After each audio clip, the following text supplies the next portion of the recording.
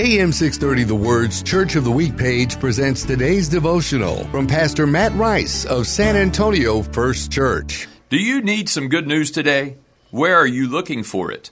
Long before cable news, there were competing narratives. It's around 50 AD, and Caesar Augustus has won the Roman Civil War and proclaims peace for the world. Many believe he is the good news. Imagine, though, right under his nose, the Christ followers oppose this narrative and preach Jesus is the good news and King of the world. Where do we find good news?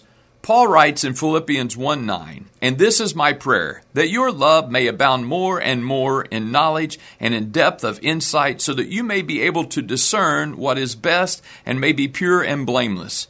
Jesus is still the good news. Hear Pastor Rice tell the story of San Antonio First Church, our Church of the Week, this Sunday afternoon at 1 on AM 630, The Word.